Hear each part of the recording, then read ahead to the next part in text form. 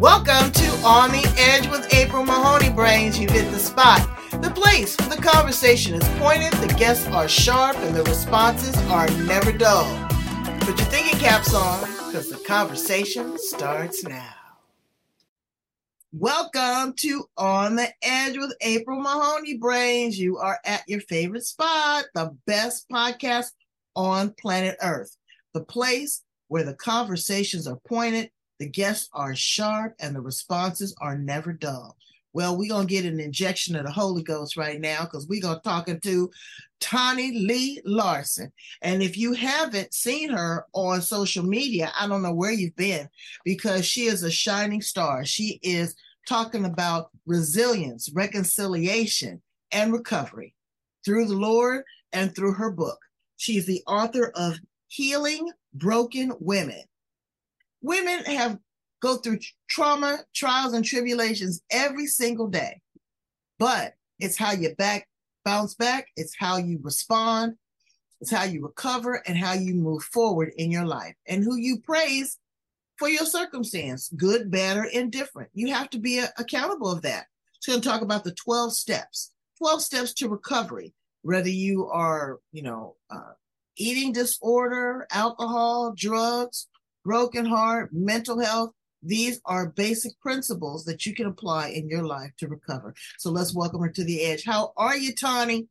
I am wonderful. Thank you so much, April, for inviting me to this. Well, I'm excited to have you. Like I said, I've been seeing you, I've been watching you, I've been feeling you.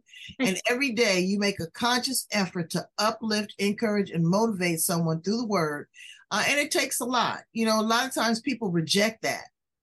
Either they reject it or they completely ignore it. But you make it a daily ritual to come online and to bring people, awareness. And so I thank you for that. Absolutely. Well, God is great. So yes, he is. Yes, he why is. not share? Exactly. So tell us a little bit about you and how you found yourself in this space. Well, I am a motivational speaker. I am also a host of the healing conferences that I am doing the third one in December. I also have a TV show, Healing Hearts in 12 Steps. Everything is kind of the 12 steps. The reason for that is because that is the recovery that I went through from being married to a sex addict, intimacy anorexic, narcissist husband. And I would not be here today if it was not for the 12 steps. So he was a sex addict? Yes, ma'am. What does that mean? I mean, I'm a freak. I like to get it only on one partner. But what is considered a sex addict? Someone that relies on either prostitution, having an affair with another woman or women, masturbation, pornography, that type of stuff. Wow. And so yeah, there was an awful lot there. Okay, so you wake up one day and you find that this person is overly sexual. Is that something, and I ask these questions because I like to pull back the layers and expose our vulnerability. Was that something that kind of drew you to him at first? Was his sexual appetite? Sometimes that's appealing until we realize that it's overt. Yes, it was. And during my recovery, I discovered why I chose two husbands that were sex addicts. And it all goes down to the fact of myself being molested at the age of 5. And so you're shown at an early age that sex is just something that you just do. You just go, you do it, you enjoy it. It's not sacred. It's not something that just a married couple do. It's just there. And so, yeah, that drew me to him. We started off as an affair, which was the very wrong thing to do. And he just kept having affairs. I did not know about the other ones until he was good at it, until this one came about, and this one had went on for quite some time. And we actually divorced, and then I thought it was all good without going to any, counseling, that type of stuff. And so we started dating each other and going to a pastor for counseling and remarried, only to find out that the affair was still going on. So within 3 months, we were divorced. again. Yeah. So that's crazy. So did you ignore the signs? Okay, because I'm the helicopter wife. I know everything. I will go through your wallet. I will go through your phone, your car. We are partners. He'll go through my phone, my wallet. I don't have those secrets. We have our independence. He can go hang out with the boys. I can go hang out with the girls on vacation, this, that, and the other. But were there definite signs and symptoms that you now, in hindsight, looked over, glossed over, didn't care about, didn't question? oh, definitely. Absolutely. Now that I know, I'm like, oh yeah, that should have been a signal. But I can't feel guilty because of the fact I did not know at that time. If I would make the same mistake now, I could because I know, right? So that's one of the things that I teach women. You can't blame yourself because if you did not know what would you do? How could you do anything? You didn't know. Now you know. But we often tend to blame ourselves afterwards, right? Right. After Or, everything like comes I out. said, or live under a rock and say, Right. you know what, no, this possibly can't, he wouldn't do that to me. Or on the flip That's side, you burn yourself and you say, I'm not good enough. I'm not pretty enough. I wasn't sexy enough. I wasn't available enough. I. And the conversation is not about I. Number one, it should be about we. Number two, you should communicate what you want. Number three, ask questions and investigate. Your intuition is God's gift to you to say, hey, red flag, car's coming, get up off the curb, you're about to get hit. right. But And it did. Yeah. but if we continue to excel and push forward through that, I think that we have some responsibility in our own recovery, in our own redemption. We have a truth that we have to acknowledge with ourselves. It may not, be a consequence of what the other person did, but continuously glossing over it and thinking that it's going to go away. I don't know how I feel about that. I think we should take some ownership on that. What's your thoughts? Yep. Well, and going through recovery, when you go through the 12 steps, you learn that you are responsible for yourself, for your actions and your reactions. Otherwise, you're powerless because I cannot control another person, what they do, what they say in any way, shape, or form. But I sure can for Tonni Lee. Absolutely. I believed with all of my heart that things had changed the second time. I now can see what many reasons why it went the way that it did. And it was all for God's glory.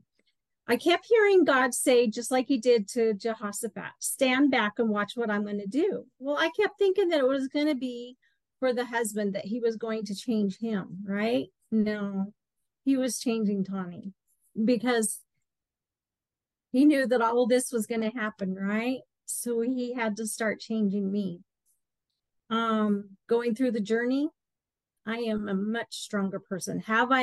I've had to go through the recovery, and I have to go through recovery every day because there are times that something will trigger me and I'm like, oh, that still hurts really bad. And so I'll have to process it. I'll have to forgive or, give it away or whatever. So, but yes, I have had to take full responsibility for my actions. And at towards the end of the marriage, the first time, I was very lonely. And so I sought out other people as well. So, an old friend paid me attention. And so it was amazing to have him there to talk to and that type of stuff. It's not okay. And that's what happens is people become vulnerable. Yes. And you've got these people that are like vultures. They're watching for you. They absolutely. They yep. want to love you. They want to nurture you, but also they see a window of opportunity. Yes. So you have to give yourself some breathing room, brains. Just give yourself a minute to, not have to be intimate with an individual. You can learn to satisfy yourself. We're grown. We can have that conversation. There's nothing wrong with that. being abstaining completely. That's a good way of clearing your mind. Well, and if I could say brains, the thing is, who are we? I think that is the most important thing I did in my life, because someone gave me the words I am. And this is something that I do with my girls, the ladies, as I say, okay, so get you a piece of paper and at the top you write I am. Your first answers cannot be that you are a mother, that you are a daughter, that you are a granddaughter, that you're a wife, or that you're working. Who are you? And I found out, oh my gosh, I'm a writer. I love to write. I found out I love to interview people. I found out, some of the things like I am a NASCAR freak, big time. I mean, I just love the races. And so to find out who we are, then we become very, very strong. As soon as we start finding out who we really are. And we don't need someone, but we can want someone to share life with us. So how did God come into the equation? Oh, God has always been in my equation. Great Christian home. I did wander away from him. Absolutely. Otherwise I wouldn't have, chosen to have an affair with this person. But he's always been a big part of my life. And when I started going through health issues, such as my brain tumor and my breast cancer, he became so much more to me. And then through the divorce, he became my heavenly husband. And that is who I went to for everything. So you documented all of this in the pages of Healing a Broken Woman. Let's see a copy of the book. That is amazing. I love that cover. That is great. Tell us that's all God given. He showed me the colors and my publisher was able to put it together. And I was like, oh, wow, Lord.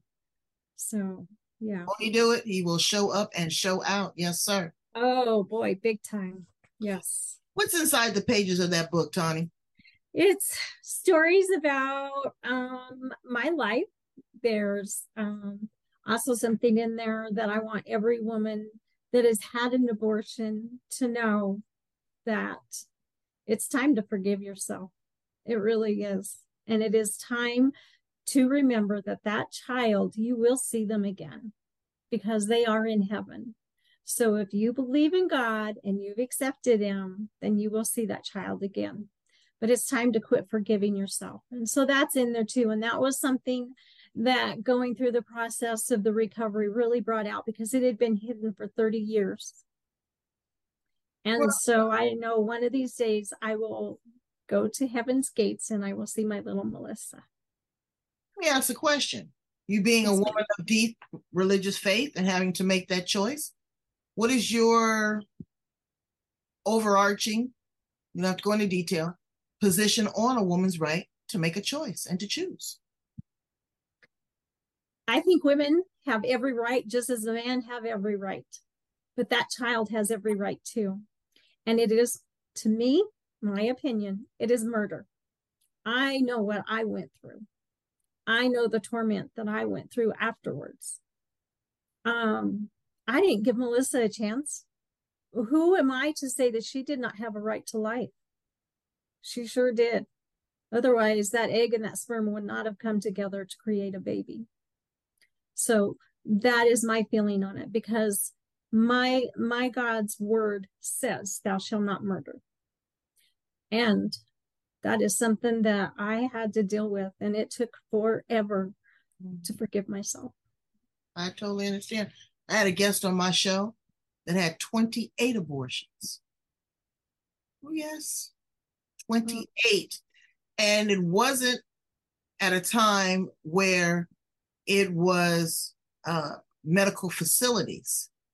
These were self-induced, jars of honey, coat hangers, someone's bedroom, some woman using some, utensils that were not surgically sterilized. So I can't imagine. I've never been in that situation. Me, I understand a woman's right to make a choice, and it's her body, and that's between her and her God. Mm-hmm. So, I'm sure it could be traumatic. I had another counselor on my show that is a coach for women that have had abortions and helping them psychologically go through what they go through. It could have been a medical reason. It could have been rape. It could have been incest. It could have been, a date. It could have been date rape. A lot of reasons that individuals have to make those choices. So, brains, do a deep dive. Think about your heart, your soul. Think about how it's going to impact you when you go to make these type of decisions, because they are life-changing. Share with us. Can you share with us the 12 steps? I've never heard them completely. Yes, absolutely. Okay, so step 1 is that we admit to ourselves, to God, and to others that we have to know that our lives have become unmanageable. So we got to admit to God, to ourselves, and to others that our lives has become unmanageable. We're powerless. Step 2, we have to come to believe and accept that a power, God, or greater than us, and greater than ourselves, and that through prayer, work, and acceptance, that he can restore us to a greater life. Step 3, we have made a decision to turn our will and our lives over to God for his care as we understand him. This is my most favorite step. Step 4, we made a fearless searching of our moral inventory. In other words, we looked at everything within us, all of our defects.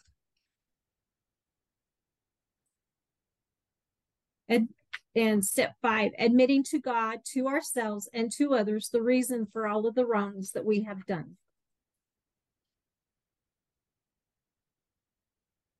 Step 6, we are so ready to have God remove all of the defects from our own character, giving it away. Step 7, we now humbly ask him to remove all of our shortcomings.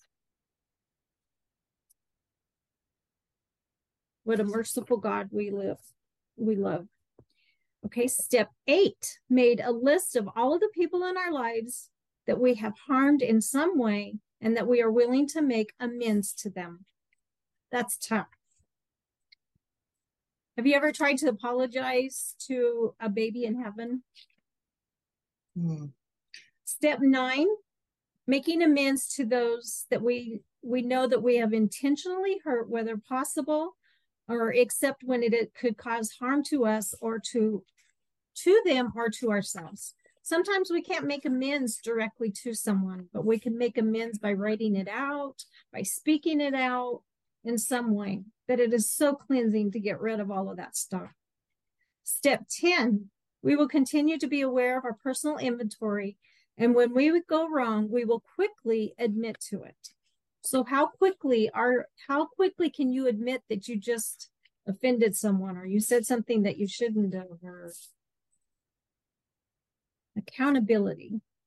Step 11, through prayer and meditation, we sought to improve our conscious contact with God as we truly understand him, praying for knowledge of his will for our lives and to carry it out.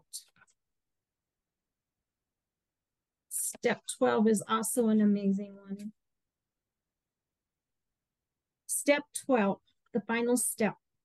Having made a spiritual awakening as a result of these steps, we will try to carry out this message to others and to daily live these principles in our lives every day. Carrie? I can see this, it still very much impacts you. I want to touch on a couple things. I want to, think, how do I say this? I say this with love, is that the crutch of one turns into the enabling of another in some situations. Okay, so you have this challenge, drugs, alcohol, sex, whatever it may be, and then immediately flip to God to be the crutch to carry us through. Never really finding out who you are in between all of that, because there's a pause moment. There's got to be a pause. There's got to be a reset moment. You can't Absolutely. you can't go from the pot to the frying pan. So that's something to consider. Give yourself a breather, again, try to figure out who you are first before you jump right into something else, because religion can control you as well. It is a form of mind control. It's a form of discipline. I'm not saying that in a negative way, but it is what it is. Also, acceptance. People aren't going to always accept your apology. No. How do you respond to that? Don't be overly pushy. You have to forgive yourself first. If you forgive yourself and find peace with yourself, those outside influences will either dissipate and go away. They will embrace you and love you and honor you and work with you, or they may just stay neutral. Mm-hmm. But wherever that lands, that is how you're responding to that. You've done things. We've all done things. We've hurt people's feelings, stole their money, stole their husband, cussed them out. We've all done something to someone. But if they do not want to accept an apology, go with it. My mother, Tonni, never apologized. Not anymore. And it wasn't a negative thing. And I said, Mama, I said, why don't you say I'm sorry? She says, well, I'm not a sorry person. She said, and people, they know their intention when they do things. She said, now I acknowledge when I make a mistake. If I've done something wrong, I make note of it and I won't do it again. But to say I'm sorry, she said, it's just like laying a blanket over it. You can't kill somebody and look at their family and say, I'm sorry. You can't embezzle my, life savings, squander it off, and turn around to me and I'm sitting here in the shelter and say, I'm sorry. She says, so those words were empty and shallow to her. And it took me a long time to process that. And I saw her a couple times say it, and it was like an aha moment to me. There was like, okay, when I say that I'm sorry, or I apologize, or I acknowledge what I did, you better believe when it comes out of this mouth that it is really sincere, because I've been through the process of, living through, didn't say those words. I've had people on my show where their mothers have never said, I love you. They've showed it in other kind of ways, but words have power. They have meaning. Yeah, they do. They're very, very strong. So you work with women. Tell us a little bit about your program outside of the 12 steps. Well, and it's a 12-step program is what it is, because I take them through each step. And through each step, you have to realize, within yourself, different little things like that you're powerless. In other words, we can't control. Nor can we enable. So if we don't control, if we're not controlling, are we enabling? Are we codependent? Do we need someone to, be there for us to lift us up in a certain area or whatever? So I have a worksheet, that we go through, and each time that they finish the steps, we get together and we go over it, and I'll ask them their thoughts. I'll give them, a few of mine. I don't like to give advice. I'm always asking questions. And by doing that, it puts it back on the lady, right?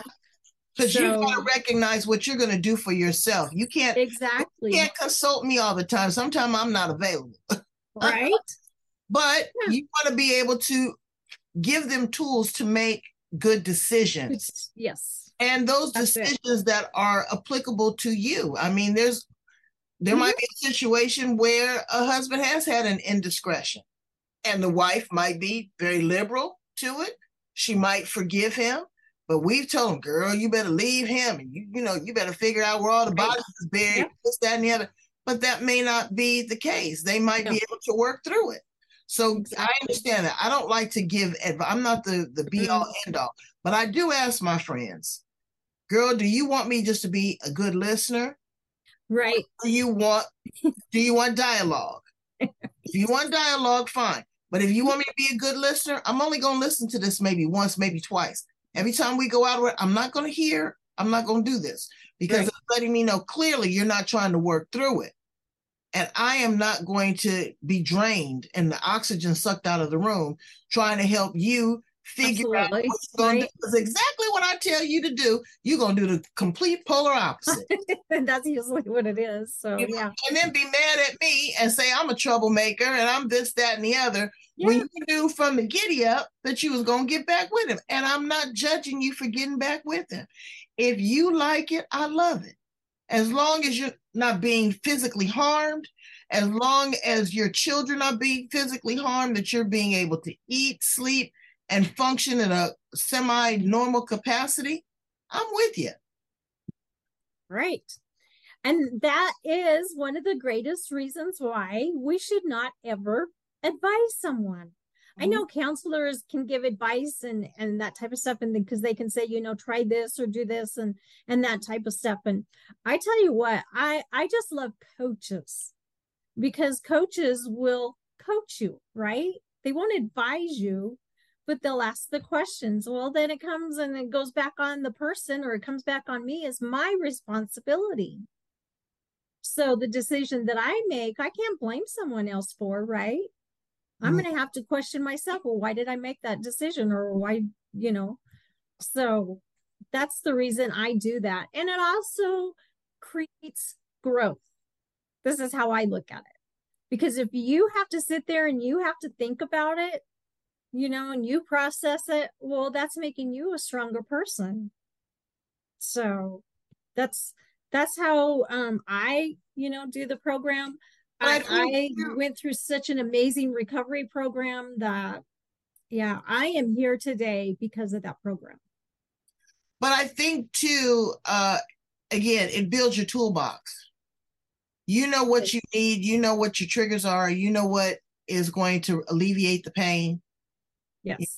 But also, please, please watch for the signs and the patterns so that you don't double dip. Exactly. Because you can be drawn, because you can be drawn to those same type of behaviors. And someone inappropriately touched you as a child. And so what a pedophile, from what I understand, does is they groom you. They're not trying to hurt you or pain you. They're trying to make you find pleasure in it, that it's soothing, that it is okay, it's all right. So now when you have those experiences of pleasure and you're of a mature age, you reach back and you think about how you were shamed and how you were with this person. And now you've had these conversations with people and you've met other people that have been traumatized and victimized as well. And now there's shame associated with it. Absolutely. And so I'm not supposed to feel pleasure. I'm not supposed to feel good. This is nasty. This is dirty, and then you're hiding the truth of what happened. You don't want to keep reliving that because it's traumatic. It's a lot. It's a lot. And, forgiveness. It's huge. It's huge. And you have to forgive yourself. It can't be from an outside influence.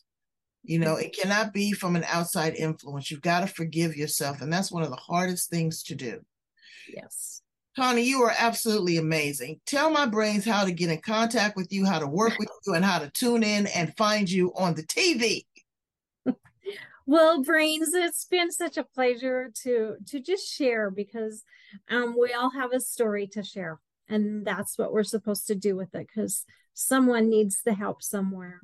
You can reach me at Tonni Lee, TonniLea.com, or you can find me all over social media, Facebook, LinkedIn, Instagram, TikTok, YouTube. And my TV show is on the Traverse app and also on YouTube, and it is Healing Hearts in 12 Steps. My conferences are on my website as well. And the next one is in Colorado Springs, Colorado, December 8th and 9th. Well, we are definitely going to put all the information to contact you at the back and in the show notes. Brains, reach out. You're not alone. And she's not here to judge. She's here to love. No. Okay? She's going to cuddle you. But also, unfortunately, she's going to have to tell you when something's not right. And that's okay. We need someone that is objective. We don't need a people pleaser that always is going to, you're just right in everything that you do, because we're not that. The things that hurt us the most are our best teachers. It's so true. So and true. We have to walk a journey. We have to have a testimony at the end of this, or our life is in vain. So thank you so much for walking the walk and shining the light and being a light to others and other women that have been through this and that are still going through it. So you are the best. You are the 13th step. How about that? Thank you, April. All right, Brains. Go in, get your stuff together. Wipe your tears, dry your nose, put on some lipstick, sit up straight, put your shoulders back, take a deep breath, and process. Okay? Process here on the edge. Thank you so much, Tonni Lea Larson. Thanks, April Mahoney. Bye, Brains.